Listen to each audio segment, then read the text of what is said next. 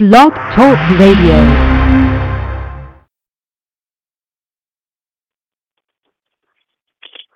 Well, praise the Lord. This is Sunday Morning in the Word, where we study the Word of God systematically. I'm Breland. I'm on with you live today, and we are embarking upon a new series today.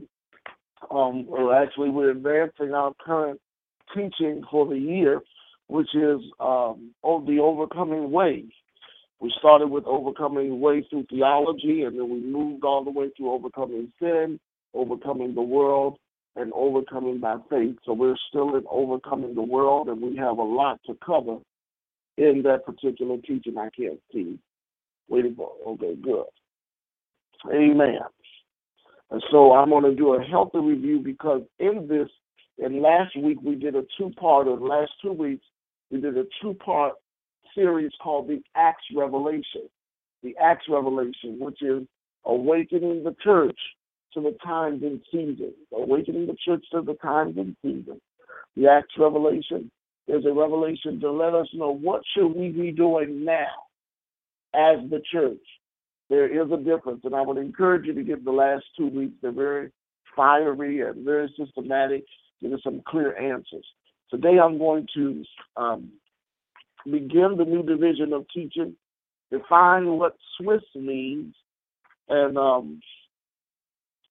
give a healthy review so we can advance in this division of teaching for the next 3 parts, and then go into another in-depth study in warfare. We're going to be for a couple of, maybe about a month or so, in spiritual warfare. So if you've never taken a spiritual warfare course, this is a good way to get started, amen? But so join me, because I not only give the antidote, I not only give just my suggestions, but I give scriptures in which you can live by. And I tell you all the time that if you take notes in this subject or in any of the subjects that are taught on the broadcast, and you write it down in one particular notebook, you'll have more information from this broadcast than you would a year, even a month, even a week in your local congregation and churches, because they're not studying the words like this. Praise the Lord. But prayerfully they will. But we're going a little deeper. So join us on this journey. And this is a challenge for the church also, a positive challenge for us to really advance. Amen? So I have been keeping up with my notes, and I've been enjoying this process as well. And I pray that you will too. Let's not further delay. Let's pray and get right into today's lesson. Father, we thank you and praise you for this day, knowing that this is the day that you have made. We rejoice and are glad. We do thank you for the Holy Spirit, and we thank you that the Holy Spirit has been sent to lead and guide us into the all truth. So we lean into depend on the Holy Spirit as educator and guide to give me clear articulation of speech and deliberation of thought as I make manifold known the wisdom of God. Holy Spirit, I say, have your way. Do what only you can do, anoint the people's ears to hear what the Spirit has to say to the church. And Father, in everything that shall be accomplished and revealed, you be glorified. For it is in the name of the Lord Jesus that we do praise you and give you glory. In Jesus' name we pray. Amen. We are talking about the overcoming way, and it is our goal to affirm the pursuit of knowing God more intimately so that we can serve him more faithfully, to awaken core values that establish our convictions and advantage that we have as a result of the advantages through God's word and through accepting God's word as final authority. It's also to answer systematically the value of having a theology based on us having an overcoming advantage in life. So we've done that by defining our overcoming self theologically, learning God's logic behind overcoming. He that overcomes. This is the victory that we have through faith. We overcome the world. And so we talked about the different forms of things that we overcome in the scripture. The word overcome and the scripture is used 30 times in the Bible, 8 times in the Old Testament, 20 times in the New Testament, most used in Revelation, 11 times in 1 John. Of course, is used 5 times. In the context of overcoming, It's a discipline involving a reflection on faith and beliefs in light of the Christian advantage and the importance of us establishing our convictions to commitments and character around those discovered reflections. What? We are overcomers. We are not of this world. Greater is he that is within us than he that's within the world. You know, I'm going to do a series on Thursday, just a little mini series on we the people of God, because I think we have lost what it means to be the church. And we need to strengthen what it means to be the church. But we are a peculiar people. We are a holy nation. Amen. And we've been called out of darkness into the marvelous light. We're going to talk about that in another series, but I think it's appropriate that we understand those things. Well, let's review. We've broken down this teaching of overcoming not only in theological terms, and we talked about how we seek to find out God's mindset or his ideas about how we should govern ourselves. That's what theology does. It's not a big word, but it's a word that's coined to define how we find out God's mindset on a matter. Amen. It's the God logic. All right? And in doing that, we not only learn how to do that properly and to go through a process, but we also said that we needed to overcome in certain areas, overcoming sins, overcoming the world, and overcoming through faith. And we are in Overcoming the World of Division 2, Series 2. The first one being steps, the second one now being Swiss. All right. So let's begin by a healthy review. What did we learn in overcoming sin? One, we answered what sin was. We said that sin separates us from God, it sabotages righteousness, it sensationalizes a perverted reality, it seeks a secular approval, and it succeeds by default. It's anti-God in all manners. It's the things that we choose to do, opposite of God's plan. And everything that works with sin leads to death. And the key to overcoming sin is really knowing that God has given you power. But anyway, we're going to talk a little bit about that today again. But overcoming sin, you need to refer to Romans 4:8, Romans 5:10 through 20, Romans 6:11 through 23, Galatians 1:3 through 5, and Ephesians 2:1 through 7 to get those concepts behind that. That gives you the roadmap as to how you overcome sin. Those are the scriptures: Romans 4:8, Romans 5:10, 11, Galatians 1:3 through 5, and Ephesians chapter 2. We also found out that God's solvent for sin was redemption. Sin was the reason why redemption was created. Christ carried the cure all for sin. Yes, he did. And thank God for Jesus. Christ is not Jesus' last name, but the power of the Holy Spirit and the power of the anointing which he carried to cure us from our sins. Amen? And so in that, but for believers, even though we miss the mark, sin is not imputed to judgment for us. Thanks be to God. Why? Because he is a holy God that cannot look on sin. And Jesus died for the sins of the world. Why? So when we accept and confess with our mouth, believe in our heart that Jesus Christ is Lord, we are saved. Saved from what? We're saved from our sin. We're saved from our sin. We're saved from that which causes us to separate spiritually from God. And to separate from God spiritually is death in his connotation. So in this, we have victory. We have victory over sin. Why? Because when Jesus raised from the dead, we are raised with him, right? Because we died with him. We died with him. He died there of the world. So when we accept Jesus as our personal Lord and Savior, it's important that we know that one of the greatest aspects of that deliverance, that great deliverance, which is salvation. Salvation is deliverance. Deliverance being set free from sin so that we can serve God acceptably and live a life of abundance. But that life that is provided it causes a factor for the believers that the world doesn't have. And that is when God sees that we mess up and make errors and mistakes, he doesn't see our mistakes. The love that was embedded in his son and the love that caused his son to die for our sins are revealed through his blood shed. So when we miss the mark, God sees the blood. He sees the blood or the sacrifice that Jesus made, and he says, I will not impute it against them. We have forgiveness of sin, even the forgiveness of sin.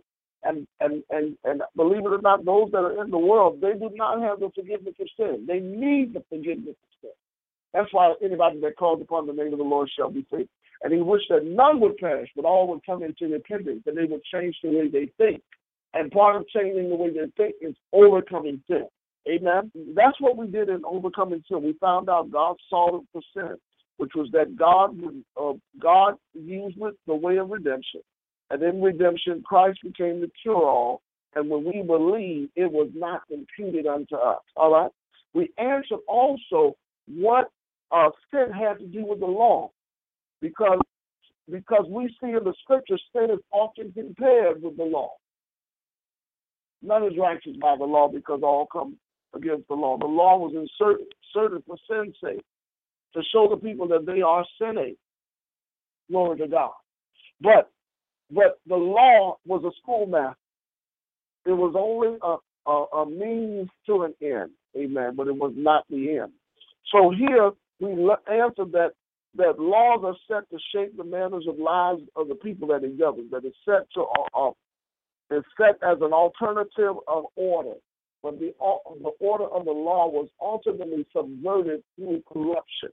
And then it is to standardize evil in reality. That's what we learn in the law, because we need to understand when Jesus said Christ has redeemed us from the curse of the law, becoming a curse for us, because curses every man that hangs on the tree. What was he doing? He was becoming a curse for the sins that the laws created, because the laws reminded people of sin, and they continue to sin. But when they look at Christ, they want repentance. Repentance is the preparing the way of the Lord, to change the way we think. When we change the way we think and we look on to Christ, look on to Jesus, the author and the finisher of our faith, we don't want to sin anymore. We don't want to continue to practice the things that shape the manners of lives that governs itself outside of God. We don't want to have an alternative to the world through corruption, and we definitely don't want to standardize sin in our reality. Why? We love God, and we know that God is still an all-holy God that cannot look on sin. Amen. So that has to be resolved and embedded in your view and your bent when it comes to you being an overcomer. If you overcome the world, you overcome the world through faith. And we'll deal with that, because we want to deal with the reality of faith in a way that I don't think has been taught from me, at least. You know. But we want to deal and expand our appreciation for the process of faith and the life of faith. Amen. But we got time for that. We'll do that later in the year in our conclusion of this series. Here we learn that the solvent ultimately for overcoming sin is that we advance our nature by being led by the Holy Spirit, and his way of truth reveals the power of obedience. The power of obedience, obeying God. And so this is not a popular subject, but it's a relevant subject, because we need to learn to obey God. Amen. And so we dealt in the second and third part of overcoming sin of obedience.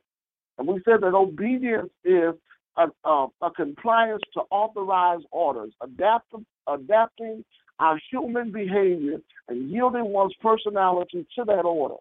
And we said that we must obey from the heart. We must obey knowing the doctrine of Christ or the teachings of Christ, and we must have obedience unto righteousness. Obedience unto righteousness means at the end of the day, we're going to go to God's way. At the end of the day, we're going to go to God's way. So that's division one. In division two, we begin overcoming the world. And I gave a long dissertation in part one of division two of 1 John. Matter of fact, let's go there for today. Amen. Hallelujah. It's a good review, but sometimes it's necessary to look at some things. John really gives us the theology of overcoming.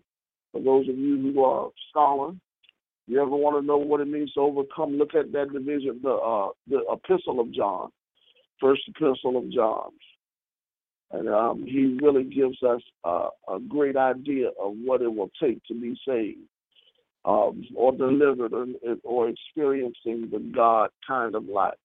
And let's go to verse 2 of 2 John. Really, we don't have time to read all the way to 19, but you can write 2 through 19, and I'll look through the passage just to kind of highlight some things.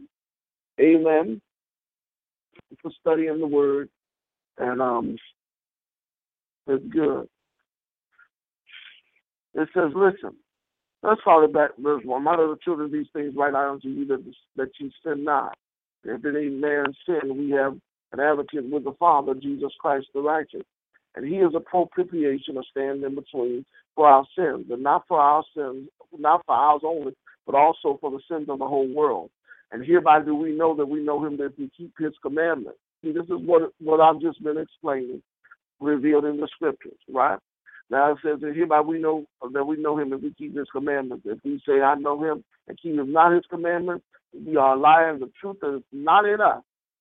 For whosoever keepeth his words, in him verily is the love of God perfected. Hereby we know that we are in him. And he that saith he abide in him ought to also himself walk even as he walked. Now go to verse 15. It says, love not the world, neither the things that are in the world. If any man love the world, the love of the Father is not in him. For all things that are in the world are the lust of the flesh, the lust of the eye, and the pride of life. It is not of the Father, but of this world. And the world passeth away, and this lust thereof, but he that doeth the will of God abideth forever. So here it defines our life. And it's not just defining our life, but it says we are identifying exactly what the world is. And of course, the world is not the earth. That's what we resolve, that the world was not the earth. It was a system established outside of God's will. Okay? So the world is not the earth, but a system established outside of God's will, not to please God. It's not set to please God. It's set to do all types of stuff but please God. So the world is not of God in any form. Amen. And so we're not to conform to the ways of the world, Romans 12:2. But we ought to be transformed by the renewing of our mind. And that's, of course, the transformation of the mind provides proof of what is good and acceptable according to the perfect will of God. Now, when we identify what the world is, that it's a system that is established outside of God's plan and God's rule, we also learn that we need to resolve from separating from God's authority or God's sovereignty. God has a way of ruling and reigning, and that's his sovereignty, ruling and reigning. And he empowered us to advance from that source of world creation. The source of world creation and corruption is Satan. Okay? And Satan is the source of corruption. The scripture introduced him as a demonic source, right? And Satan seeks control. That's what we were emphasizing in the last thing. Not only does sin, but Satan also seeks control. He's a source of world corruption and power to disobedience and iniquity. Satan seeks control. 2 Corinthians 11:14 says he disguises himself as an angel of light. 1 Peter says Satan seeks whom he may devour. 2 Corinthians 4:4 says Satan is the god of this world. 1 John 5:19 tells us also that Satan is the god of this world. And then Luke 8:12 says Satan attempts to take away the word from people's hearts. Romans 16:20 says Satan is defeated. But if we don't know it, he will defeat us. And we need to understand that he is the God of this world, seeking whom he may devour. Don't be devoured by Satan. But the only way you're not going to be devoured by Satan is to learn what he does and to learn how he is empowered in advance. And that's what we learned in the last lesson that we were talking about. We learned that he seeks whom he may devour. He sets you in his system. He starves you from your spirit man. He separates you from God's love. He tries to stop God's agenda from you, even though he can't. He can't unless you give him control. And so what we've done is that we have cartooned satanic authority and satanic rule. And we've made a little red little cartoon with antlers, a depiction of Satan, when Satan is really described as a beautiful creature in the Bible, and it's a form of godliness. Amen. So in that system also we learn our authority is empowered through knowing our authority in Christ, knowing who we are in Christ. Right? And we're going to talk about that a little bit today. But in that, we answer that we must study the Word of God, submit to God, stay out of sin, be sensitive to the Spirit, and also step up to the plate. In that. Amen. Now, we affirmed our salvation, and we answered also what the world seeks to do, and we awakened this thing called sanctification. Because sanctification, those terms really prepare us for spiritual warfare, which I call systemic warfare. All right?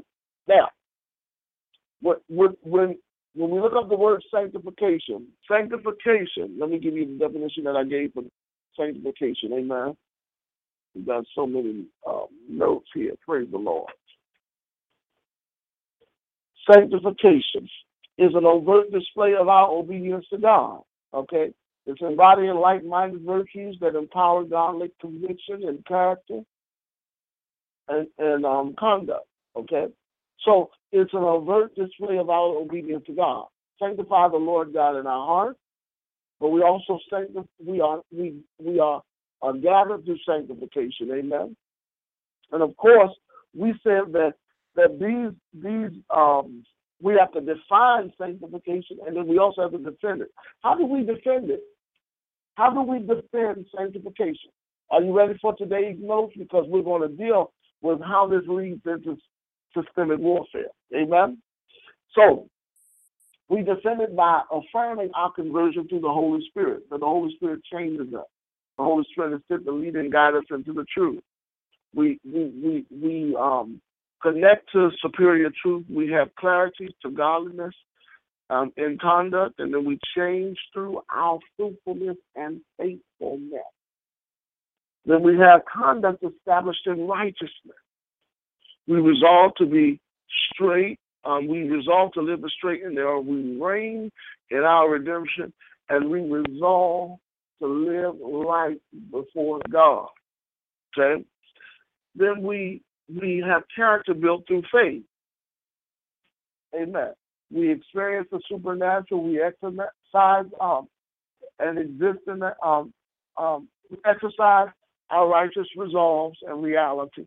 And then we exist in the nature of God. We learn what God's nature is, God's pattern, God's intent behind his content, God's nature. We learn to live that way. We exist in that nature, all right? And then we have compassion for the world. And in compassion for the world, we have a conviction to see the change that God brings to the lives of people. We have a commitment to display godly character, and we set an adventure to convert to conversations that pin us to the great length. I mean, we engage in the culture of evangelism.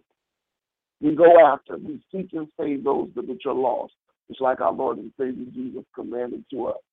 So our first point for tonight, and we only have 3, and that is to establish an understanding. First of all, we have to always establish an understanding, right? In all of our getting, we ought to get what? An understanding. We need to understand who we are, what we have, and what we can do. Who we are. We are made the righteousness of God in Christ Jesus. What we have, we can do. We have been given all things that pertain to life and godliness in the knowledge of him and what we can do. We can do all things through Christ that strengthen us. Did y'all get that? Let me say it again. Who we are. We are made the righteousness of God in Christ Jesus. We have what it takes to bring the change necessarily to the world. What do we have? We have been given all things that pertain to life and godliness in the knowledge of Him who called us to glory and virtue. Amen. That's in Colossians, right? And then we can, Philippians says, we can, what we can do, we can do all things through Christ that gives us the strength. We have to have an understanding of who we are, what we have, and what we can do. Amen. I want to introduce this topic as SWIFT. You may ask what SWIFT is, and I give an acronym to a loaded word.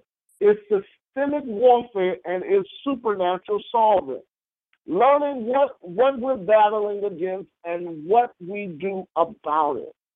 And the only way we can do that is, one, we have to engage. Not only do we have to get an understanding of who we are, what we have, what we can do, we need to also engage the shift through empowering the system.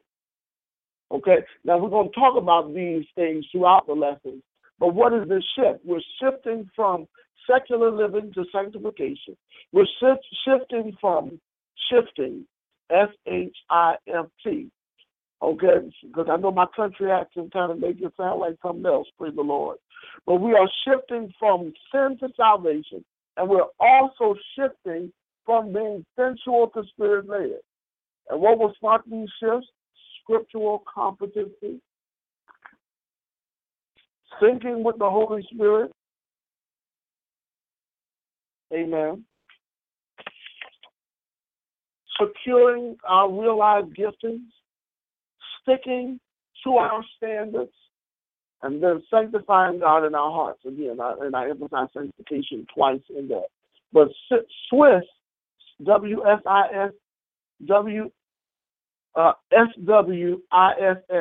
is systematic warfare and is spiritual solving. That's what I want to talk about. Now we got the understanding. We have to establish an understanding of who we are, what we have, what we can do. We have to embrace the shift, right? And the shift from sin to salvation, secular living to sanctification, and the shift from being sensual to being led by the Spirit or Spirit-led. And we spark this shift from scriptural competency, thinking with the Holy Spirit, securing realized gifting, sticking to our standards, and sanctifying God in our heart. Those things are what spark us. Now let's go to 1 John chapter 4. Amen. Before we get right into our second point. Glory to God. Let me see my time. All right, we're trekking good. We got a few minutes to really start this Swiss project. And how many of y'all ever seen a Swiss knife? Swiss knife is really, it looks odd. It's like a big, thick device with various components on it. And you pull out different things, and it's really practical. So there's Swiss Army knives and stuff. There's glass cutters in them, nail filers in them, and a little sharp hook one, so you can, if you're out camping or something like that. Well, really, it's a sword with many different. The Scripture says two-edged sword. The Word of God is ultimately a two-edged sword, dividing asunder the soul from the spirit. But it's coined in one device, but it has many facets to it. And when you engage in what we call spiritual warfare, it's really one process, but it has many facets to it. And we need to define what those facets are, and know that we have been given authority to really be superior, so that way we won't get so shaken by things that are going on in the world. Amen. And we have to define what spiritual warfare is. So that's why we're answering this through the Swiss strategy. Amen. But let's go to 1 John chapter 4. 1 John chapter 4. All right. Interesting pattern to John's theology here. Of course, he tells us uh, to love not. We read in chapter 2, well, in chapter 1, he introduces us to walking in the light, right? Then he tells us about ridding ourselves of sins and obeying God's commandments, loving one another, loving not the world, the spirit of Antichrist. And he talks about remaining pure, so he's still dealing with sin. He talks about practicing righteousness. And then he talks about loving God in deed and in truth, displaying God's love by what you do. And then he introduces another concept here in chapter 4, verses 1. Beloved, believe not every spirit, but try the spirits, whether they are of God, because there are many false prophets that are going into the world.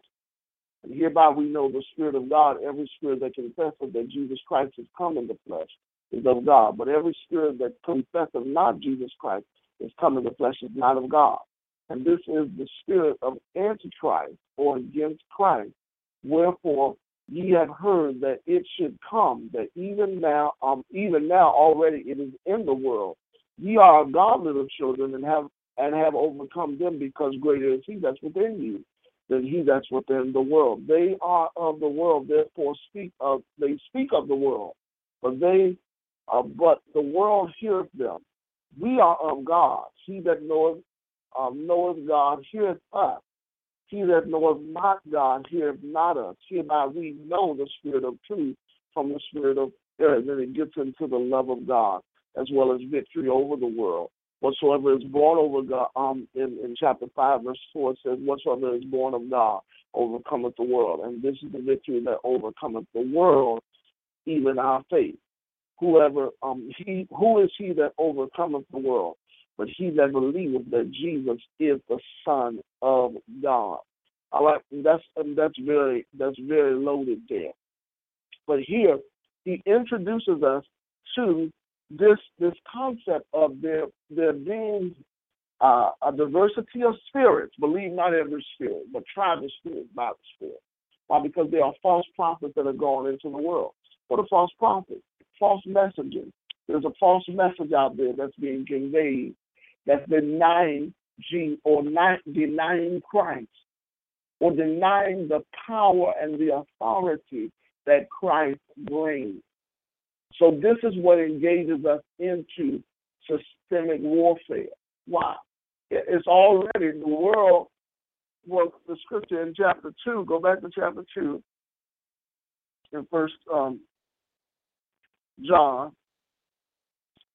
and verse 15, it says, love not the world, neither the things that are in the world. If any man love the world, the love of the Father is not in him. For all that is in the world is the lust of the flesh, the lust of the eyes, and the pride of life. It is not of the Father, but of the world. And the world passeth away in the lust thereof. But him that doeth the will of God abideth forever. So here we know that the world is anti-God. Okay? And not only is that, there are messengers being sent. Now, we are in the world. Although we are in the world, we are not of the world. There are messengers sent to distort the messages that sustain us from the world. And that's the warfare. Okay? So when we talk about this, it is God's will for us to be delivered from the present world. Because remember, I told you that the world is not the earth, but the system that is set up, established outside of God's will. Now let's go to Galatians chapter 1. All right? And then we'll get into our second or our third point for the night, which is to embrace the power game. Embrace the power game. All right? And for this morning, glory to God. Now a few minutes left. So let's go to Galatians chapter 1 real quick. This is fun for me. We're getting understanding on what spiritual warfare is all about, because, we got a whole lot of ideas out there, a lot of hocus pocus going on, and it's not God. We need to know what the world is. We need to understand what Christ has redeemed us from. He is, and Christ has set us free, but he told us, believe not every spirit. So we have to understand there's spirits Spirits, of course, are in that connotation. And let me say this, you got to always define the words that you study. It's in defining a thing that you can defend it. You can't defend anything that you can't define. Amen? Because you don't know what it is if you can't define it. Now, in Galatians chapter 1, let's read what the scripture says. Okay. Let me first of all get to the right book. So excited. I just can't hide it. All right. And let's look at this. And of course, I love Galatians. I taught on that. It says, grace and peace. Let me see where I want to. Okay. That's good. Grace and peace be unto you. Verse 3. Grace and peace from God our Father and from our Lord Jesus Christ, who gave himself for our sins, that he might deliver us from this present evil world. Okay? And if you have a good Bible, it'll tell you Acts 9:6. And let's go there right quick. Amen. It will refer you to what it's talking about. Amen. And I'm doing old school today. I don't have my tablet with all the, scriptures marked out. With this one, I'm going old school. But it says in 9:6, and a trembling and astonishing said, Lord, what wilt thou have me to do? And the Lord said unto him, arise and go into the city, and it shall be told what thou must do. And of course, this is Saul, so it's talking about going into the world. But what the scriptures is letting you know is the world is that system of belief outside of God. What was Paul a defender of? A system of belief outside of God's will. The Pharisees were persecuting the church. All right? Now, but it says, deliver us from this present world according to the will of God and our Father, to whom be glory and forever and forever. So we know that the purpose of establishing systemic warfare is so that because it is God's will for us to be delivered from this present and evil world. Why is deliverance necessary for the will of God to overcome the world? Number one, because of power. Because of power, all right? And power has been established. When it's established outside of God, it creates corruption. It creates conformity and complacency. Corruption, conformity, and complacency, because it's out of the control of God. And the only way we can do that is to be cleansed, converted, and through the comfort of the Holy Spirit, really to conform to the ways of the Holy Spirit through conversion. All right. So then the Lord was telling me we need to understand what power is all about. So now I want to talk about embracing the school of power and understanding what power is, because we talk about engaging spiritual warfare, but if you don't know that you have power and what powers are out there, you will start playing what we'll call it hocus pocus, playing hocus pocus. Like the witch playing. It's witchcraft, really. But it's really exploring and curiosity. That's a great word to put out there. Curiosity. Curiosity kills the cat. You can't be curious. God doesn't want you curious. He wants you led by the Holy Spirit, because the Holy Spirit is sent to reveal the things that you need to know directly from the Lord Jesus. Amen. And so it's important that we understand the power plays that we have. I call them power games, but it's power plays, understanding what power is. Note these scriptures. 1 Corinthians chapter 4, verses 20 says that the kingdom of God is not in word, but it's in power. So we understand that the kingdom of God is not in word, but in power. Now, in Matthew 22:29, error. This is what Jesus said, because they don't know the scriptures or the power of God. Okay? And then also in Luke 4:36, it confirms that thing. And, of course, if it was in Matthew 22, it's in Luke 36. Amen. And because of the synoptic gospels, things are repeated or emphasized, but they're pretty much saying the same things. And actually, the people were amazed because he spake among them, saying, "What word is this? For what authority and power he commanded the unclean spirits, and they come out, and they feigned him and went into every place into the country round about." When Jesus operated in power, it was cast out. It was letting them know why? Because the kingdom of God is not in word, but it's in power. And that power is expressed through competency of the scripture. And if you don't know the scripture, you're going to err because you don't know the scripture and you don't know the power of God. All right, and the power of God is in place. What is power? It's ability. It's ability, supernatural ability. Supernatural ability expressed either on behalf of God or behalf of another.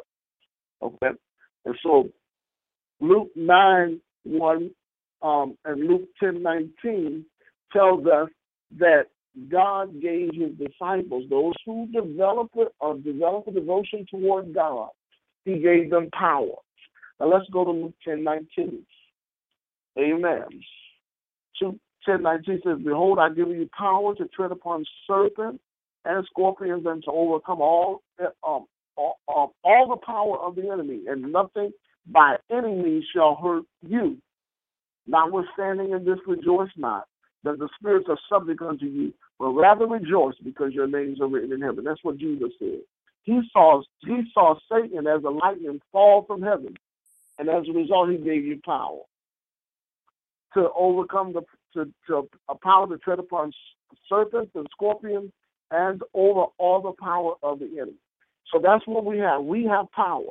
Go to Ephesians 1:19. I love that one scripture as well. Ephesians 1:19. We're coming to a close, but we got to establish ourselves in the understanding of who we are, what we have, what we can do. And then we have to embrace the shift. And then I also wanted to conclude in, we have to engage the shift, and we have to embrace the school of power, because we need to know what this power is all about. All right, now Ephesians is a beautiful passage of the scripture that lets us know upon us of who we are, and you need to know who you are. You can't exercise power without understanding, and that's it's key that we know these scriptures. And overcoming can only be achieved through power. All right, now in verse 19 it says, verse 18, I love this one. This is where I get the theme for my church. "But the eyes of your understanding being enlightened, that ye might know the hope of his calling, and what is the riches of the glory and the inheritance in the saints, and what is the exceeding greatness of his power to usward, or in usward, who believe, according to the working of his mighty power, which he wrought in Christ when he raised him from the dead, set him at his own right hand, in the heavenly places, far above all principalities and power and might and dominion, and every name that is named, not only in this world, but also in that which is to come, and hath put all things under his feet, and gave him to be the head over all things to the church, which is body, the fullness of him which filleth all in all." And it says, "And you have he quickened, who were dead in trespasses and sins, wherein in times past he walked according to the course of the world, according to the prince of the power of the air, the spirit which now worketh in the children of disobedience, among whom also ye had our conversations, conduct, manner of life in times past, and desires in the flesh and of the mind, and were made by nature children of wrath, even as others. But God, who was rich in mercy and his great love, which is also power, whereas in he loving, even when we were dead in sins, have quickened," that's to empowered us, "together with Christ, and by grace are we saved." Amen. Now, I got to close because we're almost out of time. We're actually out of time. I got to close there.